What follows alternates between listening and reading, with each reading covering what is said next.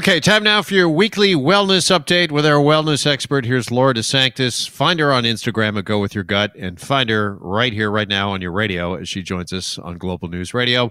Hey there, Laura. Good afternoon. Hi, Jeff. Good afternoon. Okay, it's that time of year where SAD, or seasonal affective disorder, is back in the news. Let's talk a bit about that this week. And I guess first off, just what exactly is, Laura, seasonal affective disorder? That's a really good question. So a lot of people actually mix the term up and they think it's called seasonal affective disorder, but it's called seasonal affective disorder. So the acronym is SAD. And it's a specific type of depression that usually happens in the wintertime, but surprisingly, it can also happen in the summer. So people with SAD have trouble properly regulating serotonin. And we know that serotonin is this neurotransmitter and it helps lift our mood. And people that have seasonal affective disorder, they overproduce melatonin. And melatonin is that hormone that regulates our sleep-wake cycle. And what also happens is we underproduce vitamin D. So SAD, and especially even for me that I feel in the wintertime, but it can make you feel tired, more irritable, sad, anxious, and unfocused. So that's would really be the definition of seasonal affective disorder. All right, so what can we do then to battle or fight SAD if we are feeling seasonal affective disorder? I would say that one of the best bets is to take your vitamin D. So vitamin D strengthens our bones, it helps balance our hormones, it supports our immune system. And we know that low vitamin D is linked to levels of depression. And people with SAD symptoms often don't have enough vitamin D. So I would really suggest to see your family doctor and see what your levels of vitamin D are, and then go from there and then take a vitamin D supplement. That's going to be your best bet for increasing your dose of vitamin D.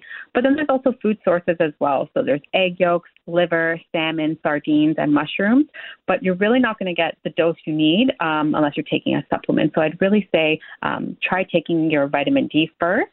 And then there's lots and lots of lifestyle tips as well. I would also suggest to go outside first thing in the morning, because your exposure to light when we get up in the morning helps regulate our circadian rhythm, and it also improves our sleep.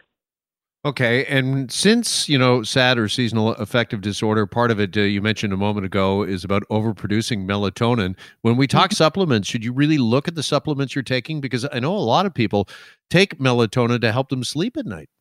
Yeah, I would definitely suggest first speak to your natural health practitioner and doctor, because if you're taking melatonin to sleep at night and then you're taking a vitamin D supplement in the morning, you want to make sure you have enough time in between and that you're also getting a good night's sleep.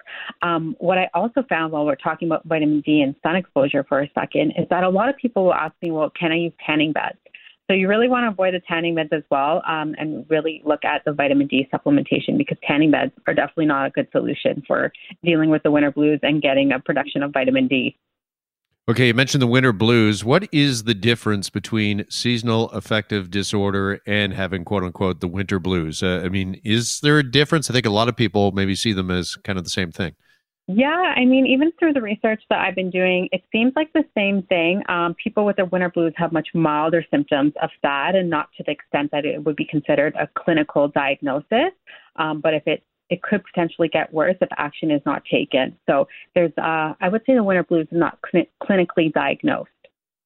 Okay, and are there certain activities, certain foods that we should put in our diets that could help us combat this? Of course. I think one of the best things, and Jeff, you know this about me too, is I love spending time in nature. So nature is restorative. It's this powerful force that can really help boost our mood. It helps improve our immunity. It helps reduce stress.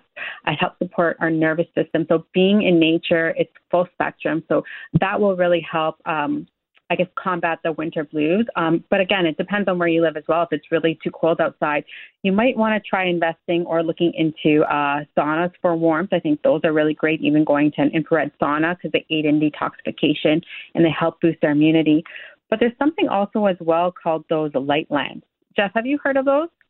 Yeah, absolutely. I forget what kind of light that they emit, but they really do help when it comes to, particularly right now when we're living in so much darkness, right? That's right. The light therapy lamps or boxes, you can get them online. You can also probably get them at, I think, some of your local health food stores now, but they're full spectrums of lights, and they help prevent the winter blues. So you want to look for a light that has at least 10,000 lux which is this measure of light intensity, and it also will help filter UV rays. So I find that people that feel that they have the winter blues, what they do is they look at this, or they get this light therapy that they try, and they look at the light for about 10 to 15 minutes every morning. So if you do that consistently for a few months, that can also help combat the winter blues. Okay, just back to activities, if we could, for a second. Is that what you were doing earlier this week? You and I were talking, and you were up at Blue Mountain. Actually, Mary's a big skier, and she finally was skiing for the first time in nearly 2 years this past weekend. But, it's great to get outdoors, but you did it on the day when it was minus 20. Was there at any point you were saying to yourself, maybe this was a mistake? I'm not a fan of winter, definitely not, but I felt like moving your body and the exercise is so important for not just your physical, but even your mental well-being. So for me, that I feel like instantly I feel better as I'm moving. So, it definitely was cold, I'm not going to lie, but that physical activity really helped boost my mood.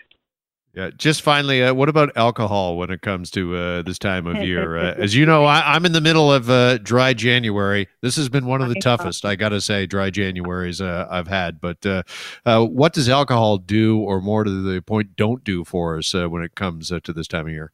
Well, we know it all comes down to eating a healthy diet, right? It all comes back to food and mood, and alcohol is one of the things where you want to stay away from, even when we crave those comfort foods, those starchy carbs, the sweet treats, because it's going to make you feel worse in the long run. So I would suggest that people focus on the SAD-busting, healing diet. So having like those lean proteins, the leafy greens, and the fish to keep your hormones in check and boost the serotonin levels, because alcohol can inhibit that. All right. Great stuff as always from our wellness expert, Laura DeSanctis. Again, find her on Instagram at Go With Your Gut. Laura, appreciate it as always, and we'll talk again next week. Thank you. All right. Hey, speaking of wellness, by the way, just before we take a break here, Mary, I wanted to mention this because did you see this post from Reese Witherspoon on Instagram the other day? She was talking about healthy habits. I did not. No. What did she have to say? Okay, so she's on Instagram and she posts, hey, let's talk habits. Are there any habits that have improved your daily life? Here's what's working for me. And she listed 1, start the day with a big glass of water. 2, get 10 minutes of outdoor light, what we were just talking about with Laura there. Get outside and get some fresh air and activity. Spend 30 to 60 minutes reading without distraction. And number 4, in bed by 10 p.m., no more late night TV binging. Those were like her 4 big tips, Reese Witherspoon's tips for wellness in 2022. Good advice. It's just hard to stick to all of that. But at the same time, we've got all this time on our hands. So put the time towards maybe reading or getting that light outside as opposed to the late night binging on TV, which I have to put my hand up on that one. It happens in this household. Yeah. Well, to your point about these are really hard to stick to, that's where our good friend Ina Gartner comes in. She, of course, is the Barefoot Contessa, and she saw this online and posted a response to Reese. She said, hey, this sounds great, but I'm probably not doing any of these things. LOL. My formula is easier to follow. 1, drink more large Cosmos, which we know the Barefoot Contessa loves.